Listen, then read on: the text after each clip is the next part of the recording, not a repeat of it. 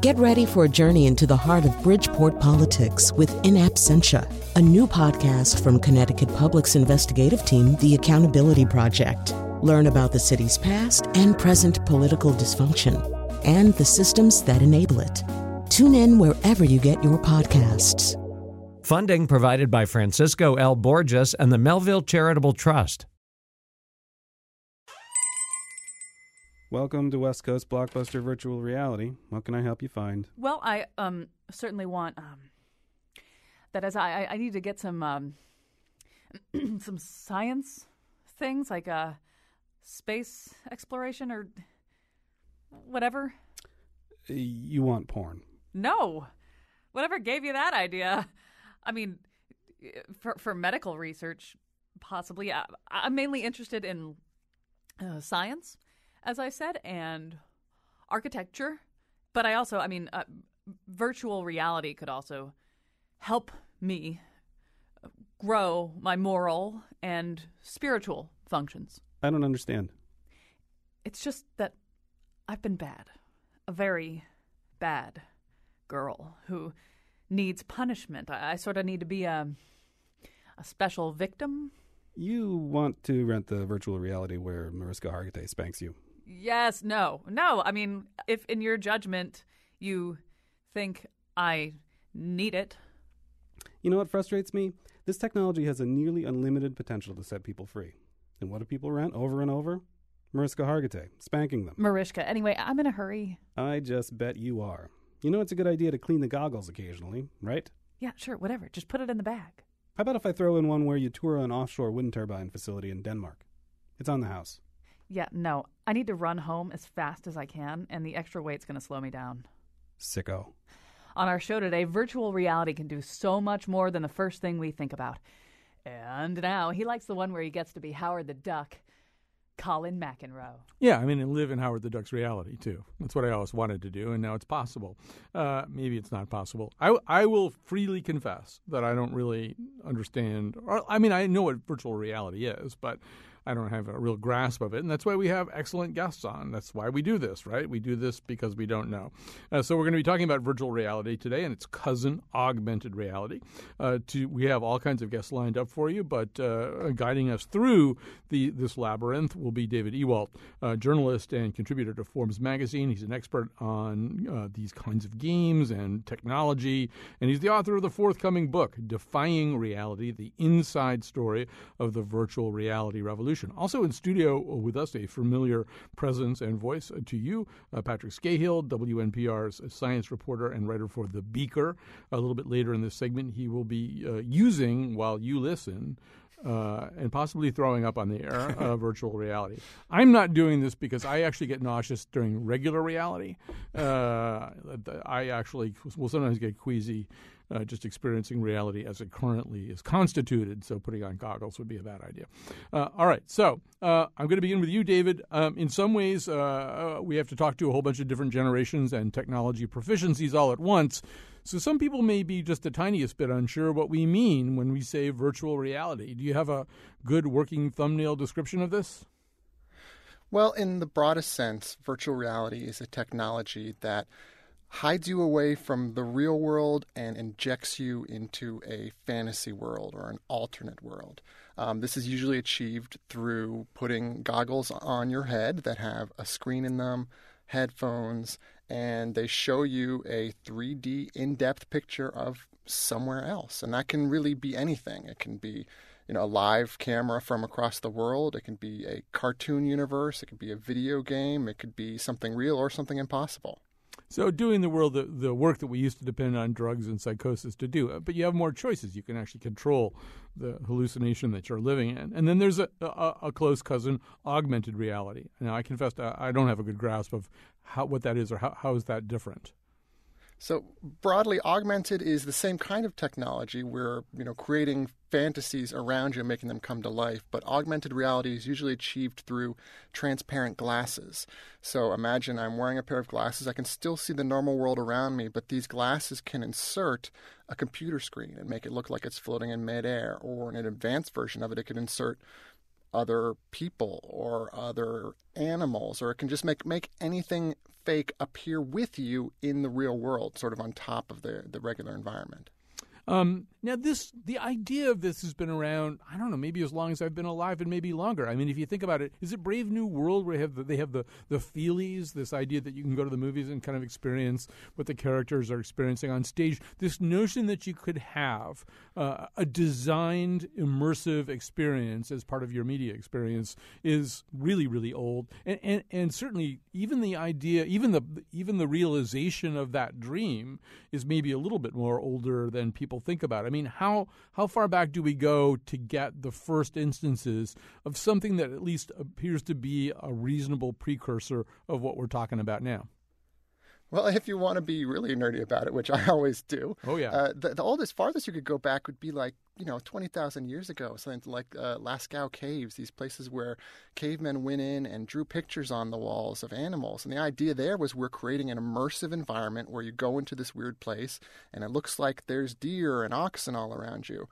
More recently, it's what you're talking about is stories like with the Feelies, and Ray Bradbury had a seminal story, and a lot of science fiction stories in the 1950s up through the 1980s is where we start to see a more modern version of, is an actual electronic headset. This is a display device that we put on. L. Frank Baum wrote a story where there's sort of augmented reality glasses in it. So it's a lot of sort of 20th century fantasy and science fiction authors really honed in on this idea. So and then it was being used to entertain us through things like Sensorama and all kinds of other technological innovations. But while that was happening, while we were being entertained either by fantasy writers describing this or people experimenting with the actual technology of entertainment, there was another group of people getting really interested in this, and it's so often the case with anything that's technologically exciting. It's the military, right? They want to figure out how they can use how they can simulate certain kinds of combat conditions. So what do they do with it? So a lot of this VR tech grew out of research in the 1960s, where what they were trying to do was create smart heads-up displays and interactive controls for fighter pilots.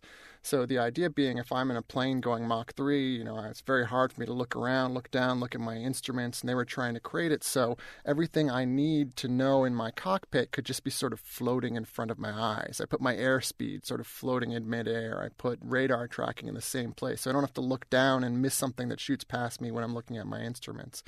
So a lot of those military labs created these early headsets with digital displays for that purpose, to just give pilots more information and help them interact with their plane. So that's maybe in the 1950s, but also, as I alluded to, in the 1950s, there are people who are trying to be pioneers in the world of entertainment. Maybe you should just quickly mention Morton Hellig and his concept of Sensorama. What was that? So Sensorama grew out of the 3D movie fad, which was, already a thing in the 1950s. And Hellig, going into the 60s, said, well, 3D movies are great, but wouldn't it be even better if we had a 3D movie that you could smell and that you could feel and that you could hear in stereo? It wasn't just like a screen off in the distance. So he built these devices that sort of look like we would recognize them as video game arcade cabinets that were big in the 1980s, but you kind of sit in it, and there's a screen that wraps in front of your face, and there's speakers, and you would go on an adventure. One of them, for instance, was riding on a motorcycle, and it was a first-person recording of a motorcycle going down a highway, and you seeing this film would feel like you were on the bike, and you would feel the wind go past you, and you would hear the sounds. And it was an attempt to create this really not just 3D, but a completely immersive simulation for entertainment purposes. So now all of this is proceeding along, and there starts to be, as we become more digital, more interesting experimentation with this and a lot more talk. Certainly heading into the late 1980s, people were talking about virtual reality as a kind of immediate future for everybody. It's taken a bit longer than that to get to where we are now. But where we are now is that in just a few moments, Patrick Scahill is going to put a headset on and have a VR experience right here in public radio. And God knows we have no money for things like that. In fact, if we'd known about the Lascaux cave paintings, we probably would have done that more within our budget. But what happened? How did things come together so that the average person can walk into Best Buy or whatever and get a headset and also get something that will allow him or her to actually have this experience? Well, as you identified, this is a technology that popped up several times before. There was a boom in VR in the 80s that then crashed, and another one in the 90s that then crashed. And the reason why it never really worked till now was there was two reasons, really. One was the sort of technology was not up to snuff. We couldn't really make VR that was convincing enough. It's a real problem when you're putting somebody in an artificial world. Their brain knows, oh, okay, this doesn't look right, this doesn't feel right, and that's what makes people sick. So it took a long time for us to get the computers and the displays that would allow you to create a really sophisticated and convincing simulation that didn't make people ill. Another big part of it was just the advancement of microcomputers, and in particular the explosion of smartphones. Yeah. Some of these systems in the 80s were, $40,000, $50,000, $60,000, but now you've got a high-resolution screen in your pocket, and that screen is so fast and has such a powerful computer behind it that can be used to power one of these virtual reality headsets in a very convincing way. Right. And I think we also have to give a nod to wirelessness, too. I mean, a lot of this stuff, and I think there is still stuff where you're attached to your computer by some big clunky cable. But in general, Patrick doesn't want to be doing that. He wants to be fighting dinosaurs, while he's driving at high speeds on the highway. So I would assume wirelessness is a key to all this. The idea of having a phone, a smartphone that has a higher computer power than anybody had really imagined, and has wireless. Is that fair to say, Dave? Yeah, wireless is also very important. A lot of these early systems, you had so many wires that you really couldn't move around within them, or the headset was connected to the ceiling and, threatened to choke you if you moved around too much. So being able to receive wireless data from the internet, but also just, your headset being able to communicate with your computer, your hand controller being able to communicate with your controller, it's a real big deal. You're not wound up in spaghetti every time you're trying to use one of these things. And Patrick, that was a joke. Don't fight dinosaurs in your car while you're driving. Okay. All right, don't do that. All right, in just a second, we're going to have Patrick test pilot this. But before we do that, this very quickly, Dave, I mean, one of the other things that's happened is, some big players have gotten into the game. In fact, Patrick, what kind of headset are you going to be using there? So this is something that Ray Hardman brought in that I think he picked up for $10 at a at a Walgreens drugstore. This is a public radio version of... Right, and actually the iPhone that we're putting in here, the screen is slightly cracked, but I think we'll still get the full experience. I don't know the exact brand's name on this, though. I think it's Acme. It looks fairly He actually generic. bought this from Wile E. Coyote. This is Wile E. Coyote's VR machine. But okay, so I didn't realize we were going to be that down market, Davey Walt. But in general, we're talking a couple of big, two and possibly three big consumer players in this market. Tell us about that. Well, VR and AR is tech companies are really looking at this as the next big thing, and nobody wants to miss the boat on this.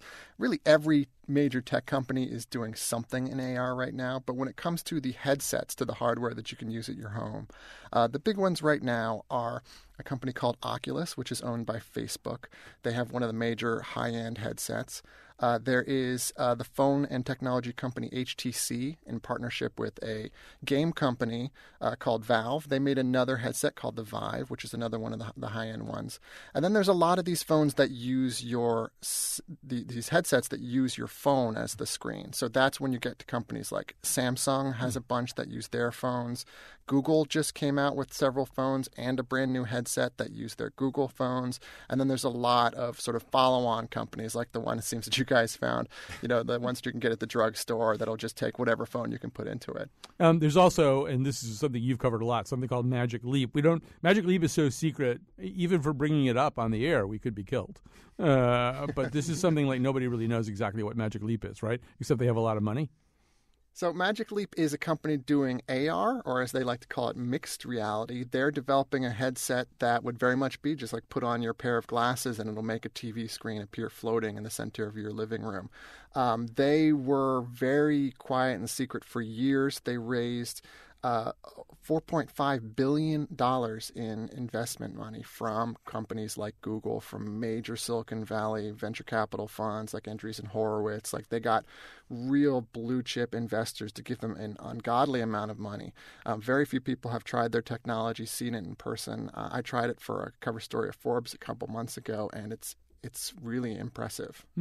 All right, so we're going to demo it now. We actually have a slightly off-brand VR thing. This is Schmuckulus, actually. It's a knockoff of Oculus. And so what are you going to experience right now? So this is called the Jurassic Dinosaurs VR 360 experience. And I think your producer, Josh, just found this on YouTube. Right. Does it come with any warnings or anything? We'll find out. We've actually been getting... No, actually, that's not how warnings work. Well, that's true. Warnings come before the thing. We'll find out if it's what a warning is. Yeah, maybe we'll find out whether it should have. All right. So we have this phone. It's kind of in this big black box. I'm going to close the box. And I have to put on this headset here, so I'm going to take my headphones off. Right. And how are you going to do that without bumping into the mic? Is going to be complicated. That could be another part that we have to deal with. Put more headphones on. That's not actually, right. I think I need to. So I'm going to start it up here, and I'm closing the box. I'm putting the headset on my head. And, while he's doing this, Davey, one of the things that does happen to people, or at least it did, I'm sure they're trying to work the kinks out of this, but, people put these things on and dinosaurs start jumping at them, and the people start thrashing around and maybe becoming less and less aware of their own environment, right? There are kind of risks just, of being physically out of control. Any technology where you're literally covering up your eyes and ears, you probably want to do that in a safe place. You don't want to do that in traffic. There's videos on the internet if you look around of people putting on the headsets and getting startled by a bear or, being attacked by somebody with a gun and running and tripping over their furniture. It can be very convincing. Yeah, it's going to be one of the more embarrassing emergency room visits. All right, are you seeing anything right now? Anything? So I don't even know if I'm near the microphone right now. Yeah, you're kind of near the microphone. But what I'm seeing is a bunch of dinosaurs that are walking around in this open field. And as I move, it's actually kind of cool. I can see everything around me in a 360 pattern. Now there's a big T-Rex that's looking directly at me. And there's an armored van, which appears to be what I arrived in. And I don't know why I'm not in that, but I'm standing outside of it. And the dinosaur is now staring right at my face, and it's very Jurassic Park-like, actually. This is pretty cool. And so you got out of the van to ask the Tyrannosaurus directions, I think. That's right. The plot point that you missed. But nobody's like attack. So does it? I don't know. You really do feel somewhat caught up in this experience. Actually, yes. So I'm okay. The dinosaur actually just killed something right in front of me and is now offering meat to me. Yeah. I don't know what it wants me to do. Take the meat. Take the meat. Yeah, well, it gets very upset if you don't take the meat. All right, that's just bad manners. And now it wants me to take the meat. Take the meat. What's wrong with you? I'm taking the meat. Take the meat. Oh, yeah. He just grabbed it back. All right, and he is eating it in front of me now. This must be like a dominance display on the T-Rex's part. Yeah. Showing you who's boss. I'm looking around. There's another dinosaur that has arrived. Are brontosauruses technically a thing anymore? I don't think they are. I think they went back. Okay. They came back, I think. They are back. So there's a brontosaurus, and actually as I tilt my head back, I can see it's way above me, obviously, and I'm right underneath it, and I really want to get back in this car. I feel very unsafe. Well, before you do that, just look at the Tyrannosaurus and say, you want a piece of me? You want a piece of me? Come at me, T-Rex. Come at me. That's right. Yeah, you get in his face a little bit. All right. Well, I don't know whether that was riveting radio or not, but it's been exciting to watch you do this anyway. I'm going to take it off now, do you feel queasy at all? I do, actually. I don't want to make you queasy. All right. So, I got queasy just watching you do virtual reality. All right. So that's, it couldn't be more exciting, a radio demonstration of virtual reality. But, Dave, do we have a sense of, one thing we do know, every article that I read about this, they always quote somebody from some consultancy on venture capital or something like that, and some huge number is thrown out. In fact, every time I read a new article, it's like, that by 2020, this will be a $400 billion business. And I'm not saying that those are unreasonable numbers, but do we kind of have a sense of how things are going right now or what penetration is like for this technology? It's hard to say right now just because the technology is so very new. When we look at the two high-end headsets, we look at the Vive and at the Oculus Rift, they came out in March of 2016, so they've barely been on the market. It hasn't even been a year yet. What we can do is look at the amount of investment that's gone into it. It's something like $3 billion that were invested into VR and AR companies last year.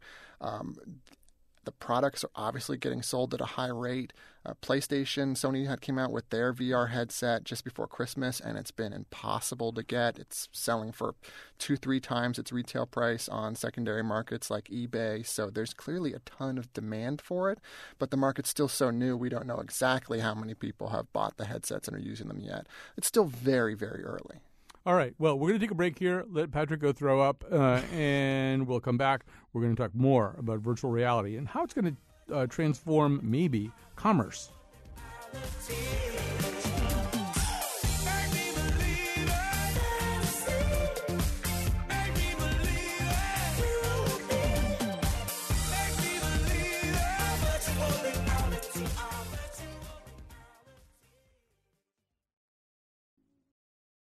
All right, so we're going to talk more about virtual reality. We're going to talk about it with David Ewalt, journalist who's a frequent contributor to Forbes magazine, and he's an expert on games and technology, and author of an upcoming book about virtual reality that's called Defying Reality, the Inside Story of the Virtual Reality Revolution.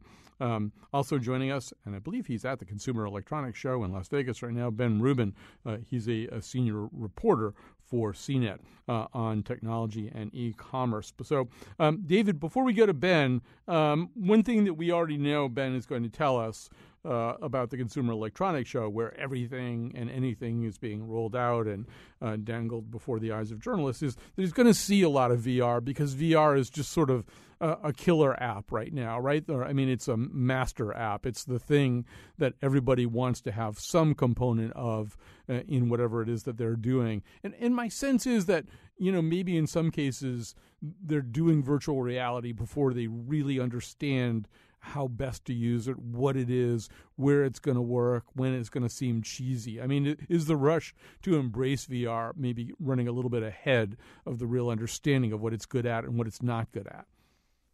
I think that's probably true. There are people that are rushing in and maybe putting out shoddy products or, investing in VR for their company before they really need it. But it comes from that people recognize that this is a really potentially transformative technology, that VR and AR in particular can really change the workplace, can change the way we interact with technology throughout our lives. So, a lot of companies see that and say, this is going to be big. We don't want to miss the boat. So maybe right now, there's people saying, let's do we are a refrigeration company and let's figure out how that we can use VR in our business. Maybe right now they really don't need to be doing that. But just because people have a sense that this is going to be something very important. Yeah, I read today about the Atkins Nutrition Company at the CES. They've got a thing called sugar goggles where you experience what it's like to have sugar inside your body or to be sugar inside your body. And you kind of wonder whether that's really more about their enthusiasm for, that technology and not being left behind than it is about the best use of that technology. But the person best qualified to comment on that is the guy who's there right now, Ben Rubin, who's been writing about this for CNET. And first of all, Ben, you've been, I assume, out there to some big virtual reality demos. What have you seen? How are they using that right now at the Consumer Electronics Show? Yeah, the most significant demo that I've seen so far was the Intel press conference. Usually at other CESs that we go to these Intel press conferences, they do a little bit of everything. They talk about drones. They talk about all sorts of different technologies, smart home integrations, different things like that. This year, they were heavily focused. The whole thing was about VR. So it was pretty clear that Intel was really trying to put a stake in the ground to say, when it comes to all this data processing that is required with VR, we want you to think about us. We want you to think about our computing chips. And it was interesting that we came in, everybody that was seated there was a room for 250 people, and everybody had a high-powered laptop in front of them and an Oculus Rift VR headset. And every couple of minutes, we got transported to a new location, whether it was rural Vietnam or in Moab, Utah, where we were flying around in this desert landscape. We got moved over to a live NCAA game. I think it was Butler versus Villanova.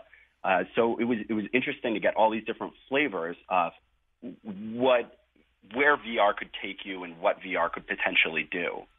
Yeah, and so we're going to talk a little bit about the commercial aspect of this, or the way in which VR enhances commerce. So, Ben, I'm going to stay with you for just a second on this. I mean, obviously, one great thing that you can do is if you're in the process of buying online, something large or something that would be difficult to ship or maybe expensive to ship or a big commitment, I mean, presumably one of the things they'll be able to do, maybe they're already doing it, is use virtual reality to kind of, I don't know, show you how it looks in your living room or, I mean, give you some more. I mean, one of the problems with any kind of online shopping is you can't really touch, feel, and experience the thing as a 3D object. You're just reading about it and looking at it. VR is the way to complete that missing piece. How much of that kind of thing are they doing? I haven't seen that much in the show. I was at the NRF Big Show. That was a retail conference last year, and there were a handful of different VR concepts. These were really just proof of concept ideas of how you might be able to shop using VR. It was pretty obvious that a lot of this was very, very early days, very experimental. But there was this one marketer called Sapient Nitro that I thought it was really interesting what they did. They had this entire showroom set up that you put on your VR goggles, and they had little diamonds around in the showroom. And if you fixed your gaze for long enough at a particular diamond, some information on that particular piece of furniture would come up. And then if you press the side, granted this is just a demo, but if you press the side, it would say this is added to your shopping cart. Now, this was a showroom, but you could conceivably think of what this might look like if they created a 3D rendering in VR of your own apartment building or your own house, or they did it in AR and you just put on some goggles and tried to toggle what this different size couch might look like in this particular room or what the colors might look like. One other interesting idea might be lighting. You could play around with different types of, chandeliers of different lighting. Do I need more lighting in the space? Do I need less? What paint color might look really good? So there's a lot of potential there, but I would caution to say that we're still very early in doing this, and a lot of it is really just experimental at this point. They're all just kind of feeling their way out, trying to find out how could we potentially do commerce in this space. David, you heard Ben mention going to a basketball game in this Intel virtual reality tour. One thing that's already happening, obviously, is places like StubHub are allowing or creating virtual reality previews. So at least before you buy that seat to see a major sporting event or the Rolling Stones or whatever, you can kind of virtually sit in that seat. But David, I know one thing that you've thought about a little bit is whether or not that actually becomes the ticket at some point, that maybe you can't go to the Olympics, maybe you can't go or afford to go to some other live event, but you could get a VR ticket where you were kind of there. People in the entertainment industry, particularly those who do live events, whether that's a sporting event or whether that's a concert, are incredibly excited about VR because right now they're limited by the number of seats that they can put into an arena. So the New York Knicks or the Patriots or whoever else, they cap out at some point. They can try to charge more for seats, and they frequently do. But with a VR setup, what they can do is put a camera on the field or on the sidelines, or put lots of different cameras, and you in your home can put the headset on and be there in the stadium. You can watch the game live, or you can watch a concert live. And this is something that's already happening. There are already a couple companies that are doing this and that are making live sporting events and live concerts available right now. So if you have an Oculus Rift or one of these other high-end headsets, you can log on to things like the Olympics. We're simulcasted. Some of the events were simulcasted in VR. So it's like you're standing there on the field and you can look around and watch the part of the event that you want to watch. And presumably, another thing that you can do, is get closer than you otherwise would. I assume if if this were available, say, for the presidential inauguration, David, could I just stand right next to Donald Trump while he's being sworn in? I mean, not in real life, but virtually stand right where he's standing? Absolutely. There is a company called Jaunt VR that did a Paul McCartney concert, and they put their VR cameras in several different positions, but one of them was right next to his piano. So when you watch that VR concert, it's like you're standing on stage with 50,000 fans screaming at you, and you can watch Paul's fingers on the keyboard of the piano. I've also seen live basketball games streamed where the camera is literally attached to the backboard. I mean, you can't get closer to the action than that. It really puts you up close to everything you want to see. So, Ben, you mentioned augmented reality, and the more that you guys talk, the more it feels to me like virtual reality, as cool as it is, does require some kind of designed environment, does require the wearing, at least right now, of something, a little on the clunky and attention calling in order to do it. Whereas augmented reality, I mean, if it's sort of basically the equivalent of a pair of glasses that you're wearing and allows you, as you suggested, to look at your actual real home environment and maybe add a potential sofa to it. I mean, somehow or other, Ben, augmented reality seems like it could be 90% of life, whereas virtual reality feels like it could only be more like 10% of life. Right. That's precisely right. And a lot of major tech players really view augmented reality as the much bigger play. It almost seems to me that virtual reality is the entree that they're using to test their way into getting to augmented reality. And to me, it does seem a little creepy or a little unexpected that, I'm sitting here having a conversation with you and potentially a bunch of tweets pop up in my glasses and just to confuse me or something or get me off of what it is that I'm talking about. But, there's a possibility that there are just these additional distractions, even though we look at our smartphones all the time. But there is a possibility that augmented reality does become a much bigger part of our lives. Going into the commerce piece, just as a general concept, you could be walking into a shopping mall or you could walk into a supermarket. Maybe it would be something annoying like advertising would pop up, depending on which store you're in front of. But if you walk into a particular store, maybe they don't even have any tags. You can just look at certain items and the information about it pops up.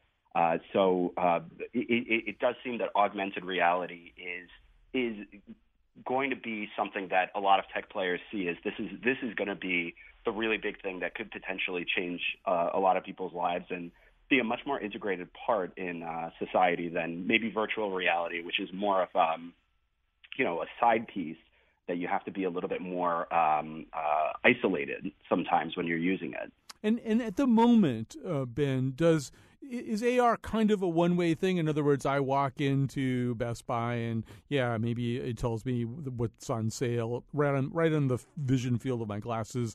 Or I can see this. I can see the price of things. I can see all kinds of stuff. Maybe I can even see exhortations to me to do things. But does it know that, do the things know that it's me? In other words, we all remember that moment in Minority Report where advertisements are talking to Tom Cruise. They know who it is. So we're not, I assume, at the point, Ben, where you walk into Best Buy and the refrigerator says, "Hey, Ben, you were saying the other day you needed a new refrigerator." Right. It could end up going that way, but anytime there are new types of technology, there are always privacy concerns. And I think that, broadly speaking, these tech firms, these major tech companies want to get people interested and excited about these ideas. They want people to start adopting it. And you don't want to creep people out. You don't want to make people feel uncomfortable and that their privacy is being infringed upon. I think smartphone makers have done a reasonably good job of trying to convince people that it's okay that you have a GPS tracker on you at all times. Also, Amazon and Google have done a good job of telling you it's okay to have an open mic in your house that you can talk to with Amazon's Alexa or the Google Assistant that you can ping it with questions. So it's another one of those things with AR. If you are going to invite it into your world, invite it into your life for that much of your time and that much of your waking hours, you really have to thread the needle and make sure that people want it, it's a value add for them, and they don't feel uncomfortable using it. They don't feel like they're being watched too much. So that's at least what my expectation would be, and I think they still need to figure out how exactly to do that. All right, let's start creeping people out. So, David, this actually won't creep people out that much, but, David, one of the things that happened over the last 20 years is that dating went digital. I mean, the idea of a personal ad came out of the pages of the New York Review of Books and went on to Match.com and OkCupid, and you could find out more about people before you met them. And then this whole other set of mores had to grow up around that. You meet for coffee the first time. You have a sniper positioned on the roof in case it's a crazy person, whatever the more is. But now, one of the things, obviously, that this kind of technology can do is allow you to meet virtually. So, David, that's not happening yet, is it? On a small scale, there are some virtual realities, some social-oriented virtual realities now where people can log in and sort of have little avatars that they move around and talk to each other.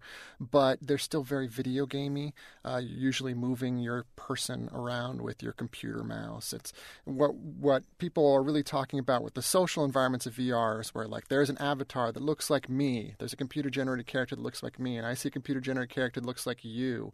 And there's a camera that matches my movements. So if I raise my hand and wave in my living room, you see my computer character waving my hand and raising my hand. That's not happening yet. What we have right now is basically immersive video games, immersive sort of like online 3D environments where people can chat. We also need to quickly, there's a word, Ben, that you're no doubt hearing a lot at the Consumer Electronics Show, and that is the adjective haptic. Explain what haptic means. Haptic means sort of taking this out of just your field of vision and audio and maybe making some of this experience much more kind of total body? Yeah, haptic in the simplest term is just touch sensations. There are a lot of Android phones. Android phones has used haptic engines in their phones for quite some time, and the iPhone has added haptics in more of its most recent models. Basically, when you touch the screen, it goes and gives you a feedback response. There are a lot of different ways to use this. There are a lot of different experimentations to make them work better, so you can feel different things depending on what it is that you're doing. But the idea is that whether you add hand controls, or I actually heard about at one of the events that I was at, there were haptic shoes or haptic sneakers that you would wear while you actually have your VR headset on to, I guess, give you the sensation that you're walking around or something is responding to you in that VR environment. But, something that I've definitely seen a lot at the show is what are some additional enablements, what are some additional add-ons that you do now that you have the VR headset on? How are we going to get people more immersed in the space? How are we going to get people's bodies more engaged to get them to feel like they're really there? And haptics, as you mentioned, is one of those tools that they are using. Yeah, and so it has some wonderful applications. I talked before we kind of came on the air with a full show about what's been done with paraplegics, where, first of all, they use virtual reality to wake up some of the parts of the brain that actually communicate the notion of, yes, we want you to move your arm or your leg right now, and then work with haptic technology to create exoskeletons so these people can actually begin to move around. It's just an incredible thing. But, David, when Ben says get your body more fully involved, well, now we do have to talk about porn. I mean, porn is always one of the first frontiers of any new communication technology. I don't know how long it took from the buffaloes on the Lascaux Cave before you started making pictures of people getting busy, but, it usually doesn't take too long. I assume virtual porn is a potential growth industry? Virtual porn is already a growth industry. I've been talking to a couple of different companies that are making virtual 360-degree video porn, and it's already a big thing. Their sales and subscriber numbers have exploded over the last 12 months.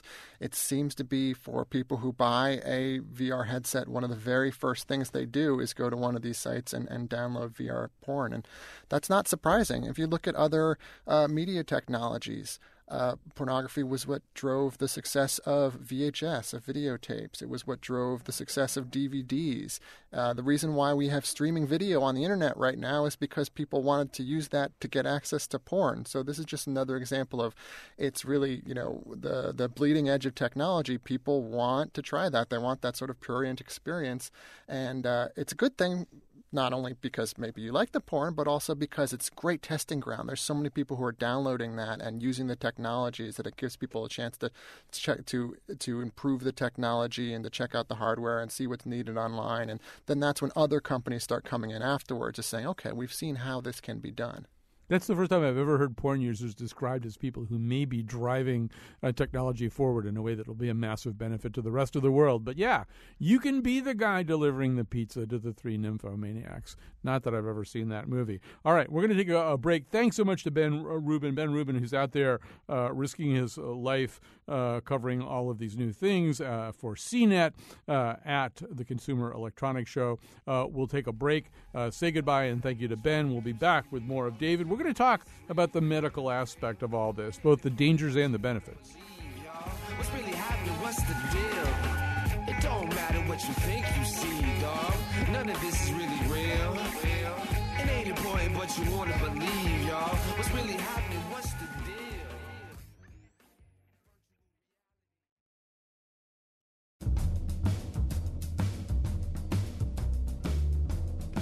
Hey, Mr. Virtual Base Jumper, it's me, the purple glowing otter in the sky right next to you. Now pay attention because this is very complicated. If you're listening to this at 1 in the afternoon, you need to know that at 8 p.m. we're doing a whole new episode of The Nose. If you're listening at 8 p.m. on Friday, this is the show we originally did at 1 p.m. on Thursday. If you're listening to the podcast on iTunes or TuneIn or WNPR.org/Colin, forget I said anything. Meanwhile, this show is produced by Josh Nalea and me, Kyone Wolf. Pants appeared in the intro, and our interns are Rusty and Crispy Fisher. The part of Bill Curry was played by Bill Gates.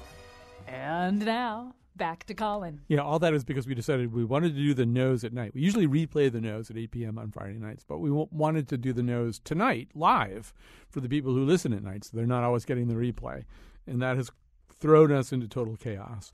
It doesn't take much to throw us into total chaos, as you've probably already divined. All right, so we are talking about virtual reality.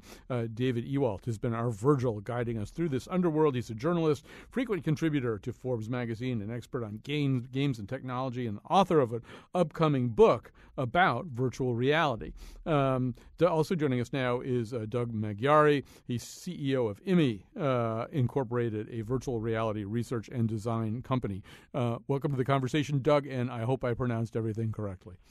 Yes, you did. It's a pleasure to speak with you. So obviously there's a lot of amazing stuff that can be done medically to benefit the world through virtual reality. And already I think they use it to simulate operating theaters to give surgeons who are training a chance to experience something when there aren't enough patients or cadavers or whatever to work on. You can actually do things like that. I talked about what's been done to help paraplegics activate the parts of their brains that aren't sending the signals anymore. But there's also, this is a very immersive technology. And so what do we know about the kind of stress that it puts on people to have something as unanticipated as this immersive experience? Well, there's a lot going on with it, and depending on the nature of how the content is actually created, it has a tremendous effect on the brain, and which can be both good and bad. And there's a lot of research going on, and a lot of stuff that is not really understood very well. This is clearly the most powerful communication device ever developed. If you can imagine it taking over your eyes and your ears, those are certainly the two most primary senses that we use to do virtually everything. And so it's a really, really important subject and needs to be investigated a lot from where we are today. It's one of these things where probably the availability of the technology is cruising way ahead of the full understanding of what goes on. And what you ultimately probably want for people who work in virtual reality is, I don't know, you hate to have any kind of code that inhibits free expression, but you probably do want some guidelines about what you can have somebody do safely and what might really mess them up pretty bad. Does anything like that exist? Is anybody trying to spell out the ethics yet? It does not exist at this point in time. I mean, there's a lot of knowns, but they're not necessarily being incorporated into like standards for hardware manufacturers. For example, there's a certain limit to how much energy is put into the eye comfortably. And that varies a lot depending on the age of the eye and the health of the eye. And there's a lot going on in this hardware world that's kind of not being paid attention to, certainly not properly. If you look at the televisions that are designed in our homes or your cell phones, they have a certain brightness to them designed to be viewed, televisions designed to be viewed from 12 to 15 feet and reach up what's called 150 nits, a certain amount of intensity. Your phone is designed to be viewed at 12 to 18 inches away, and now these devices are being placed 2 inches from your eyes with magnifying lenses on them, and that's being deemed as okay, and I would seriously question that. One of the other questions, David Ewald, at the beginning of this conversation, in order to define virtual reality, said it basically, was a technology that allowed you to shut down this existing reality and enter another reality, a fantasy world, a designed fantasy place. So, Doug, do we know anything about what happens to the brain when you do that? In other words, there's sort of a lot of things going on right now. I'm sitting here right now. I'm not wearing any goggles. I'm just experiencing reality. My brain is doing all kinds of things that I'm not even aware of, neurons that are just firing off to kind of anchor me and make me aware of my surroundings. I'm assuming, I know there's some studies with rats, right? Like what happens when you start taking those stimuli away, shutting out the world. Sure. So the thing that needs to be paid attention to, and again, it depends on the use that you're trying to accomplish. So if it's a very simple function with a VR device, then these kinds of things might not matter so much. But if you're really trying to impart a message, or even accidentally in a game take people into an area or a space where maybe it's frightening, you have to keep in mind that because you've captured somebody's eyes and ears, you have really control over that individual. The conscious brain, the subconscious brain, and the autonomic brain are all simultaneously in play. And when you're in a virtual environment, the eyes, the data going into the virtual cortex, the brain only knows what it's being fed. So its ability to distinguish the difference between reality and a virtual environment, we do not have that ability. We did not evolve that way. And so the most interesting and slightly scary study that's been conducted, which is a neuroscientist out of UCLA, Mayank Mehta, he's a neuroscientist that utilizes rats because they're able to do accelerated studies. And when rats were put into a virtual environment, this was not a research effort that was expecting this outcome that came from this. But what they found was literally permanent neurological damage in the rat brains when they were in a VR environment. And what they're attributing that to is the confusion of mixed messages and the brain not knowing what to do with that. And so there's a lot going on, and there's certainly a lot that we should be heeding based on early test results from what we're seeing. David Ewald, I'm going to let you have the last word. We're nearly out of time. But obviously, this technology, it's like a lot of things. The benefits and the risks are both very high. I mean, listening to all of you guys talk, I find myself thinking about how they could be used in a pretty horrific way for enhanced interrogation, right? If you really wanted to torture somebody without necessarily physically bruising them, you could do a lot of things to them with virtual reality and maybe permanently scar them doing that. On the other hand, we know that that in fact virtual reality is really good at helping people control or be distracted from actual physical pain. People for whom pain is a necessity because of a medical condition or a procedure have the ability to quell that pain a lot. So David Ewald, are you basically optimistic about our virtual future? I'm basically optimistic. I think it comes down to whether you're optimistic or not about human nature. The thing about virtual reality is this is such a transformative technology, and it interfaces with the brain in a way that no other media technology we've ever had before can do that. So if you think people are going to use this for negative purposes, they probably will. I mean, we need some standards about am I going to make a murder simulator? Or, am I going to, simulate things that cause people trauma? But we also see that, this is a technology that can cure trauma. If I'm a burn victim, you can put me into a virtual reality of an ice cave. And people have done this test, and it makes the pain go away. It makes it feel like the burn isn't there anymore. And as long as we keep an eye on the potential benefit of this technology and what it can do for people, I think it's going to be a really great thing and a transformative thing for human society. Well, thank you, David Ewald. And in the future, put on your virtual goggles and go through a virtual bookstore and look for Defying Reality, the inside story of the virtual reality revolution by David Ewald. Thanks to everybody else, all the other guests, Josh and Alea for producing this show. Hey, wait a minute, there really is a dinosaur here. It was in virtual reality. There's a velociraptor in the studio. Patrick, help!